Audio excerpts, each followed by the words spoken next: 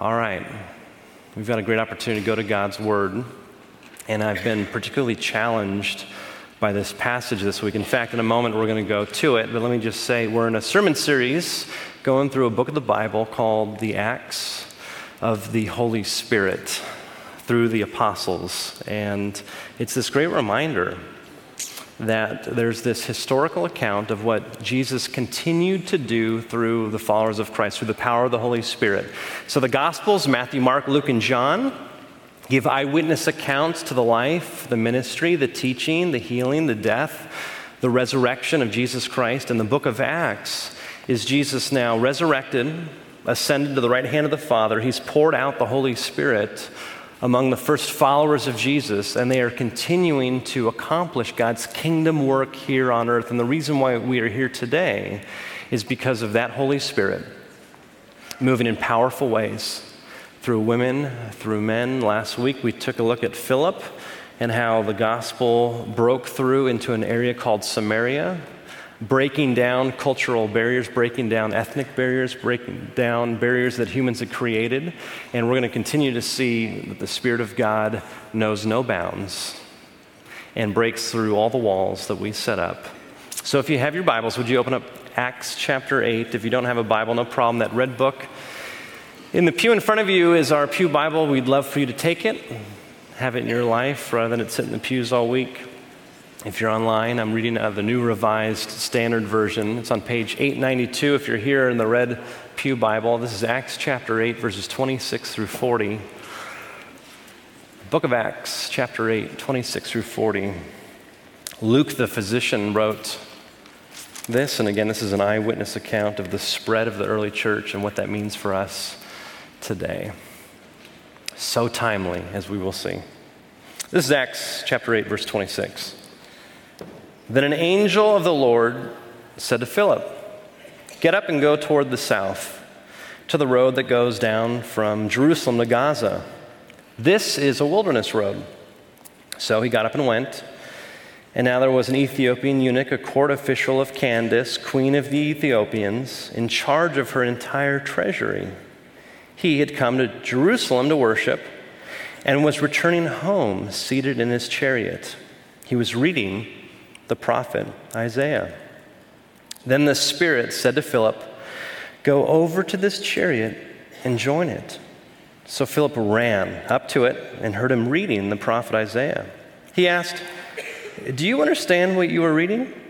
He replied, "How can I unless someone guides me?" And he invited Philip to get in and sit beside him. Now the passage of the scripture that he was reading was this: "Like a sheep, he was led to the slaughter. Like a lamb silent before its shearer, so he does not open his mouth. In his humiliation, justice was denied him. Who can describe his generation? For his life is taken away from the earth." The eunuch asked Philip, "About whom, may I ask, does the prophet say this is? About himself or about someone else?" Then Philip began to speak. And starting with this scripture, he proclaimed to him the good news about Jesus Christ. As they were going along the road, they came to some water, and the eunuch said, "Look, here's water. What is to prevent me from being baptized?" He commanded the chariot to stop, and both of them, Philip and the eunuch, went down into the water, and Philip baptized him. When they came up out of the water, the Spirit of the Lord snatched Philip away. The eunuch saw him no more and went on his way rejoicing. But Philip found himself at Azotus, and as he was passing through the region, he proclaimed the good news to all the towns until he came to Caesarea. This, my friends, is the reading of God's Word. Oh, there's so much here, so much under the surface. And for those of you taking notes on paper or on your phone, 3 headings, 3 sections I want to move through that will not make sense at all, and hopefully that'll keep you tracking. And the first is this: 3, timing, truth. 3, you have a lot of conversations with other people. But you need to know that there are potentially thousands of conversations that you have with one other individual that can dramatically change if you realize that 3 is the key number to every conversation on the planet.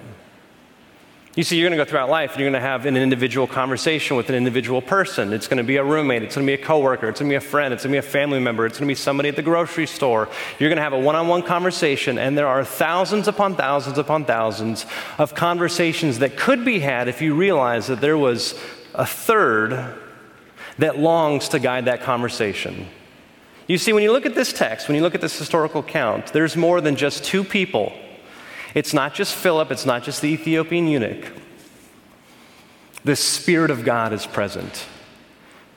And I want to show you something. Take a look at this. It says here in chapter 8, 2 different passages, verse 26, and then below in verse 29, it says, "Then an angel of the Lord said to Philip, 'Get up and go toward the south to the road that goes down from Jerusalem to Gaza.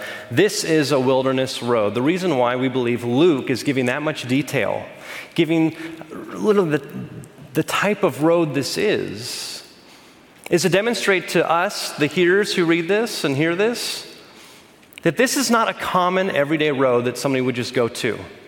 All of a sudden, God, the Father, Son, the Holy Spirit, also speaking through an angel of the Lord, speaks to Philip without giving all the details, simply says, "I want you to get up and I want you to go to this road, and this road is a wilderness road, a road that you typically don't go down. It is out of the way. It doesn't make sense. It isn't rational." And you need to know that in this moment, Philip had a choice. Well, no, I'm doing my own thing. I'm on my own way. I've got my own plans. I've got my own destination. I've got my own goals. But in that moment, Philip acknowledged that he needs to allow every area of his life to be led by the Spirit of God. And so, in response, what happens, even though it doesn't make sense, even though it isn't rational, verse 27, "So he got up and went."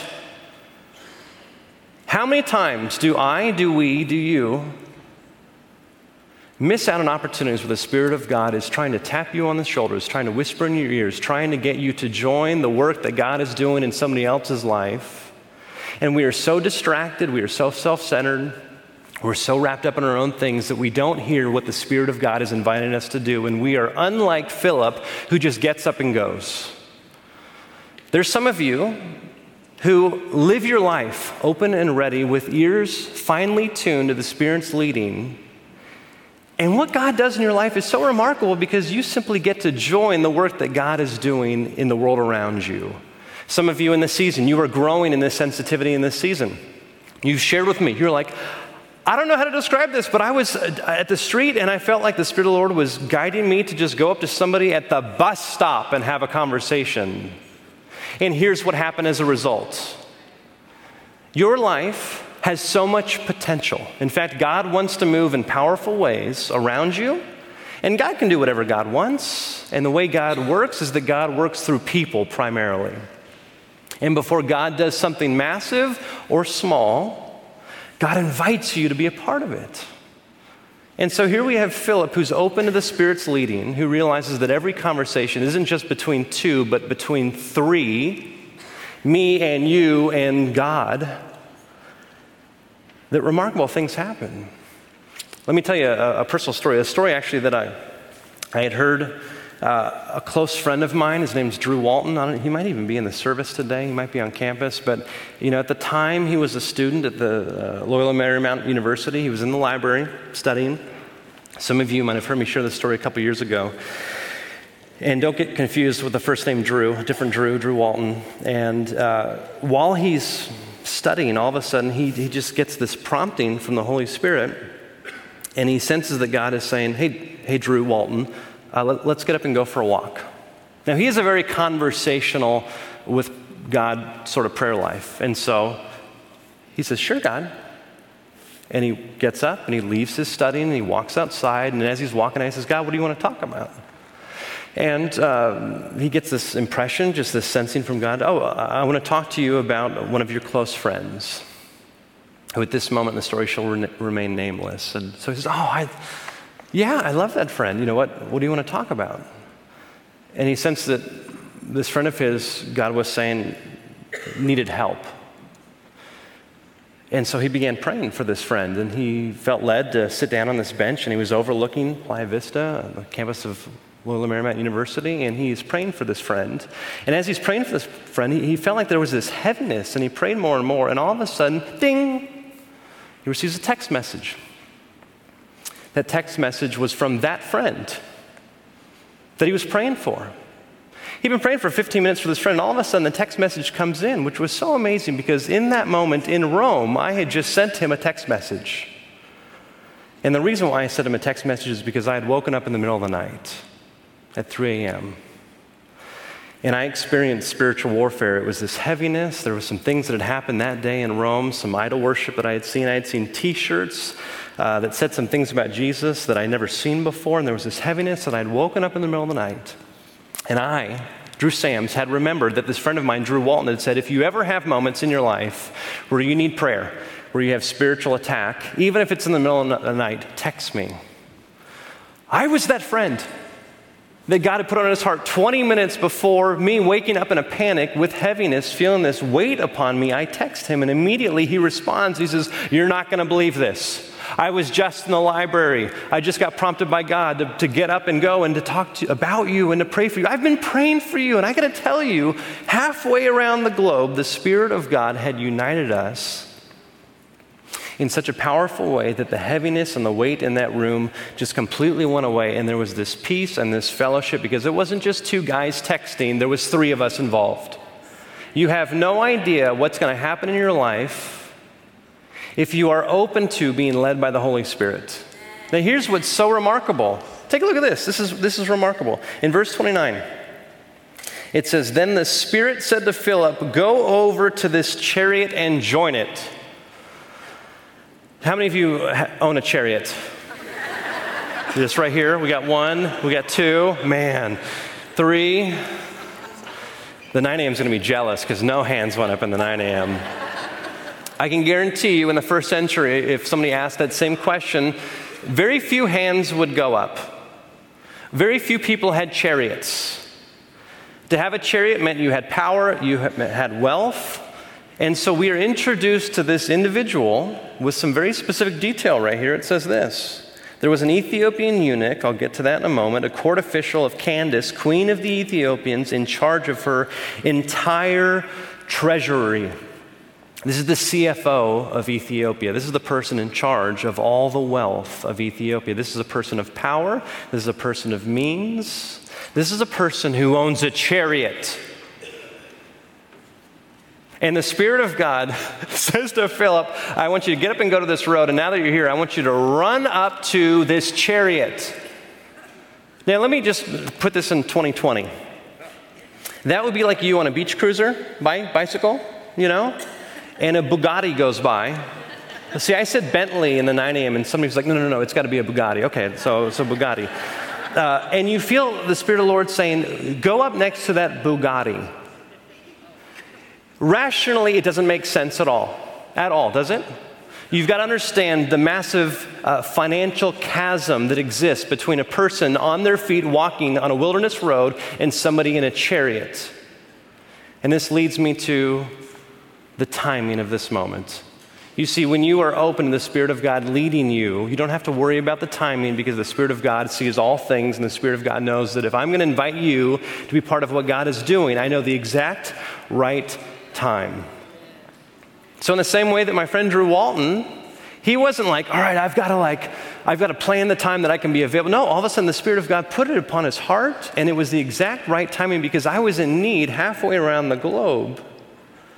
What's happening here in this text? What's the timing going on? Take a look at this. He had come to Jerusalem to worship and was now returning home. There's so much under the surface of just that one sentence. Okay, Ethiopian eunuch. You know, we've got a variety of ages in the room. Let me just say this, that a eunuch is one who has voluntarily, in that time, made a choice to sacrifice a part of their body. This is somebody who has had surgery performed upon them.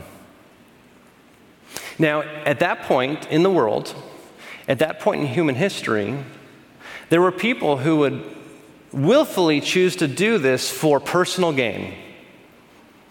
Now, all the scholars say that at this point in human history, there was this concern of people who were not part of royal blood, who would come up in the ranks. There was concern that there would be some funny business going on at the top in places of power. And so there was people who would literally go through a surgery so that there was no potential for any of that. And so this individual actually went through a surgery, sacrificed a part of himself so that he could rise up in the ranks to work for the queen, to have that much power, to have that much authority, to be in that relationship with nobody worrying about anything going on. And in that pursuit of finding peace and power and significance, this Ethiopian eunuch who has all the power in the world, who is driving a chariot, who has means, who has wealth, who has the ability to read, had hit a dead end. Why would I say that? Because that person, in the height of their power, walked away from their job. It takes months to get from Ethiopia to Jerusalem. Imagine that conversation of this person who's now in power, who's now in charge, who now oversees all the finances of an entire country, going to the queen saying, I need an extended vacation. Oh, what for? I'm going to Jerusalem. Why? There's something that I'm missing, and I think that it might be there.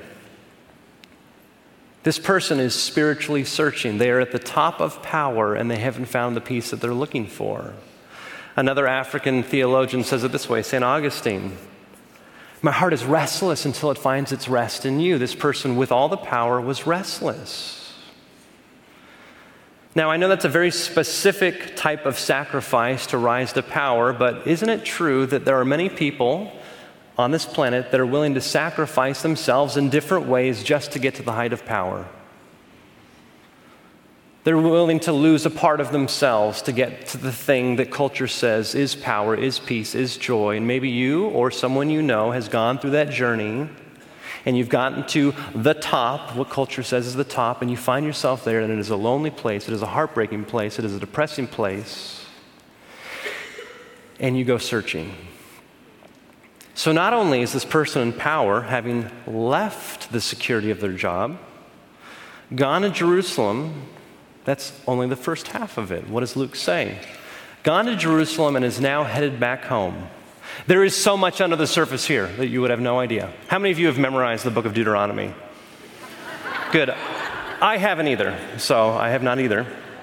However, if you know Deuteronomy, there is one particular verse in Deuteronomy that specifically speaks to eunuchs. And it goes into anatomical detail and says that if you are like that, you are not allowed to enter into the temple and the assembly of the Lord. So why would I bring this up? This person who is spiritually seeking, who their career has not given them the peace that they're longing for, has now gone to Jerusalem. They've gone to the temple and they found religion. I want to underscore religion, underline religion that is based on the law. And this individual was turned away, was forbid, was not allowed to enter into and to worship, to be part of the community. So they haven't found their peace in the power of their career. Now they're not finding peace in the religion of Judaism. And so now this person is left, hat in hand, still searching, still longing to be found whole, to find peace, to find joy, to find significance, to find purpose. And maybe some of you have experienced a rejection, a pushing away from institutional religion. And I want to underscore and highlight religion, which is about rules, which is about what you do for God, and God then owes you in return. It's about earning your way to God's graces and God's love. Maybe some of you online, maybe you're not even here today physically because you feel like you've been pushed away by institutional religion. That's what this Ethiopian eunuch had just experienced. 3 months perhaps of travel, and he gets turned away. Now he's going back home. Does he even have a job?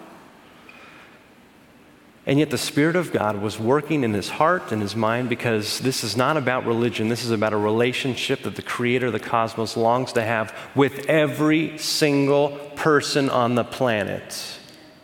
And so this Ethiopian eunuch now in a chariot is reading from a scroll, from the Hebrew Scriptures, from the Old Testament, from Isaiah. The fact that this person could even own a scroll meant there was tremendous wealth. The fact that he could even read meant he was tremendously educated. This was so rare in the first century.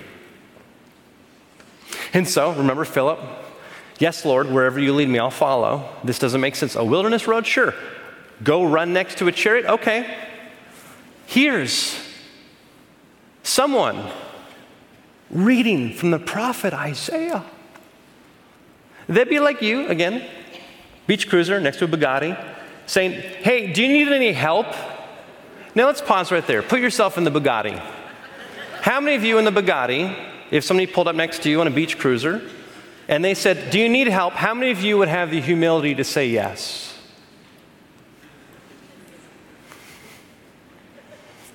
The chariot owner, of course. Of course. So, there's this tremendous humility of this person who rises to power, who sacrifices himself to get to this place. Joy isn't found there, peace isn't found there, goes on this journey to find hope in Jerusalem, the center place of Judaism and religion, isn't found there, and is now reading a scroll and has the humility to say, yes. Sometimes you get to the end of yourself and you're humbled to the point where you say, yes, I need help.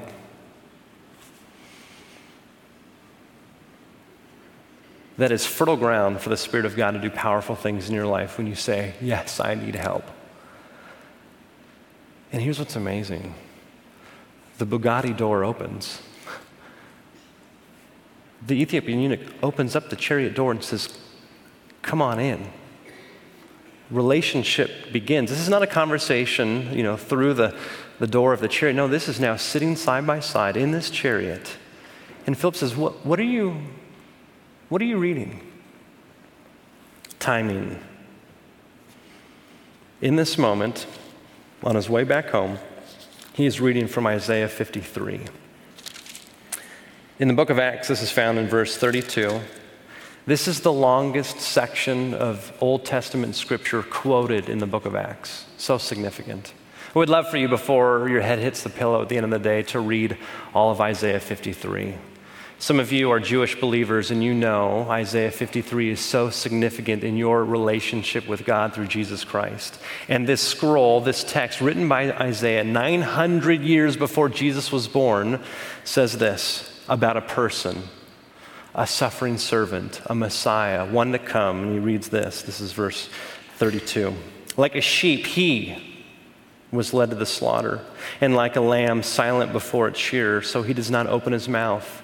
In his humiliation, justice was denied him. Who can describe his generation? For his life is taken away from the earth. And that passage of scripture goes on and says, by his stripes we were healed. And it talks about this one who laid down his life, this one who was cut off from the land of the living so that we would be brought into a relationship with God. And it speaks to this one to come, and this eunuch is saying, who is this person? Is it Isaiah? Is it somebody else? And here's what's amazing. When you allow the Spirit of God to lead you, the timing is perfect for every conversation. And when you get invited into those conversations, it's your opportunity to simply share the truth of who Jesus is. Take a look at this.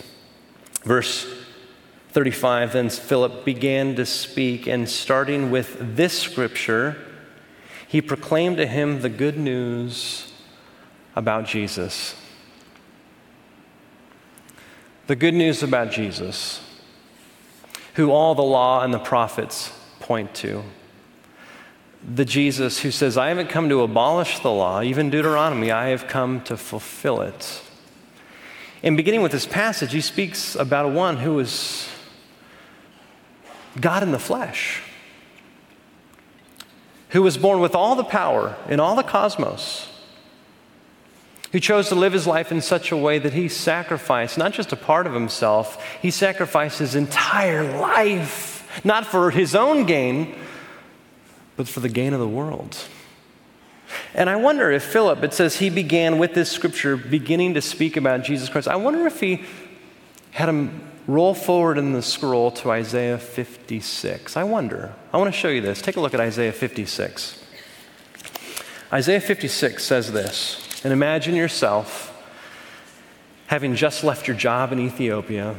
You've gone to Jerusalem. You've just been turned away. You've just been rejected because of your identity. And it says in Isaiah 56, again, this is the Hebrew Scriptures, the Old Testament. I'm going to read verses 3 and 4 and 5. If you have a Red Pew Bible, Rebecca, you look like you're there. What page number is that? 599. Again, that's if you've got the Red Pew Bible. Listen to this. I wonder if Philip shared this passage with that eunuch. Do not let the foreigner join to the Lord. Let's pause right there. Let me paraphrase. Don't let the one that you think is different than you, who was born somewhere else, who has a different background, who's part of a different culture, who is now joined to the Lord, who is the Lord of all. Don't say to this person, whoever they are, no matter how different they are than you, who is now in a relationship with God, don't say to them, as it says right here, the Lord will surely separate me from his people. What God has put together, what God has united to God's self, may we not tear apart. And it goes on to say, and it says, with specificity, do not let the eunuch say, I am a dry tree. A dry tree is one that does not bear fruit. Do not let the one who has no hope for kids, for their name to be passed on. In a first century that was all about having your name passed on, the only way your name could be passed on was through your kids and a lineage, and it was so much more significant than it is today that your identity was what could be passed down in the next generation. Don't let those who can't have kids, it's saying. Don't even let eunuchs say, I am just a dry tree, I am hopeless, I am worthless, I am the end of the line. No, instead. Verse 4, for thus says the Lord to the eunuchs who keep my Sabbaths, who choose the things that please me and hold fast my covenant, I will give in my house and within my walls a monument and a name better than sons and better than daughters. I will give them an everlasting name that shall not be cut off. Because of who Jesus is, it doesn't matter who you are, it doesn't matter what the culture says about you. If you put your faith and trust in Jesus Christ, full stop, you will have an everlasting name. You will have renown. You will have an inheritance that is far beyond any earthly thing, what you can own, what you can create. It is what Jesus now has in your life for all of eternity. And so Philip, being led by the Spirit, runs up beside the chariot. This person is reading from Isaiah that all of it points to Jesus, and he's reading about a suffering servant, and he shares the gospel, not about the law, but what the law points to, Jesus Christ. And he shares the good news. And this eunuch who didn't find hope and joy in his career and surely didn't find it in religion now can find it in a relationship with Jesus Christ. And so in that moment, the highlight of the eunuch's life and the highlight, I believe, of Philip's life coming together, the breaking down the walls of any earthly thing that could be created. What does the eunuch say? I see some water over there. Is there anything that should prevent me from being baptized? And you've got to understand that that statement is so significant because it reminds us that the relationship that we are called to have with Jesus is meant to be lived out in community. Let me say that again. The relationship we have with Jesus Christ is meant to be lived out in community. So what the eunuch is asking to Philip, We believe now he's put his faith and trust in Jesus Christ. He is allowing him to speak truth into his life. He's allowing him to enter into his life, and he's saying, I've put my faith. Is there anything that should prevent me from being baptized? You see, you can't baptize yourself. It only happens in community. It only happens when at least one other person is able to affirm that you've put your faith and trust in Jesus Christ. You see, we were called to community. And you've got to understand how significant this is. For Philip, a Jewish man, now to be in relationship with somebody from Ethiopia as a brother in Christ. And next month, as we get into Acts chapter 9, we're going to see how the gospel of Christ not only breaks through Samaritans and into Ethiopians, it breaks into religious Jews, and it gets to Acts chapter 10, and it even spreads through Europeans. And you've got to understand that all of the cultural barriers that we've put up and all the lies that we believe that this relationship with God has to do with one culture are absolute lies. You see, there's this massive lie that Christianity is a Western thing. There's this massive lie that says Christianity is this European thing. I shared this in the 9 o'clock service, and one of my friends, Byron, came up to me, and as a black man, he said, "Thank you so much for saying that, because I had somebody, when I gave my life to Christ, said to me, 'What do you want to do with that white religion?'" And he said, I knew that person was just ignorant. And it reminds me of this great theologian from Gambia who's a professor right now at Yale. And what he says, he wrote this great book. And, and the book is titled, Whose Religion is Christianity? And he intentionally uses that phrase because he makes the point that this isn't a religion, it's a relationship with God.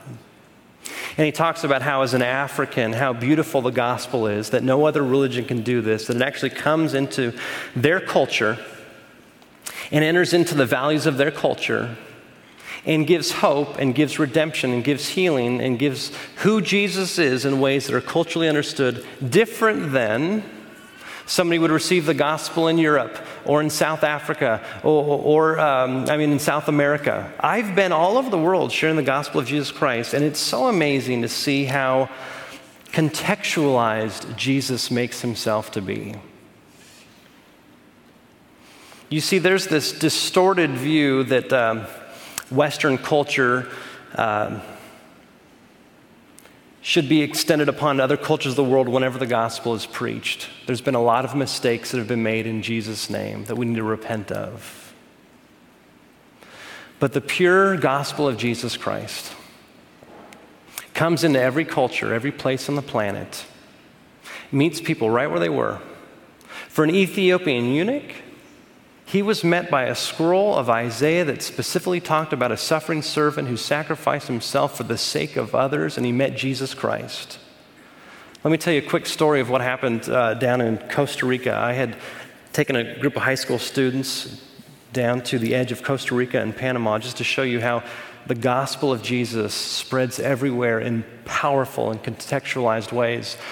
We joined up with this indigenous community. They were the farthest northern tribe that had migrated from the Amazon. Took a group of high school students down there. We backpacked in the jungle. We joined a family who had been part of this community for 40 years.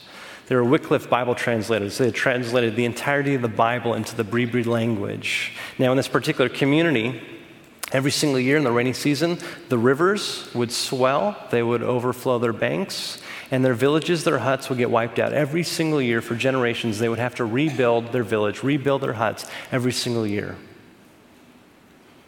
Now, let me tell you how the gospel was contextualized there.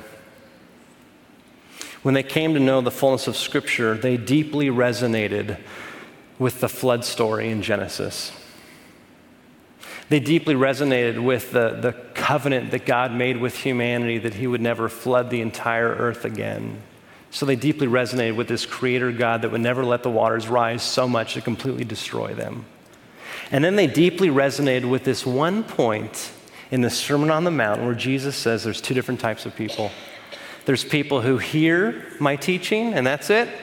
And they've built their house on sand, but when the waters rise and the wind comes and the rain comes down, their house will come crashing down. But there's a different group of people who hear the teachings of Jesus and they put it into practice, and it's as if they've built their house on solid rock. And no matter how much rain or wind or waters rise, that house will stand firm. We're part of many, many teams that came in not only sharing the gospel, but rebuilding their village on stilts and concrete.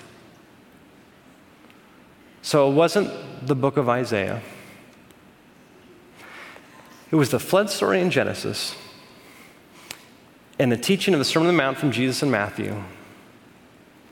And followers of Jesus just being open to being led by the Spirit, who found that if we just build their huts, their church on stilts, that's how we can serve them.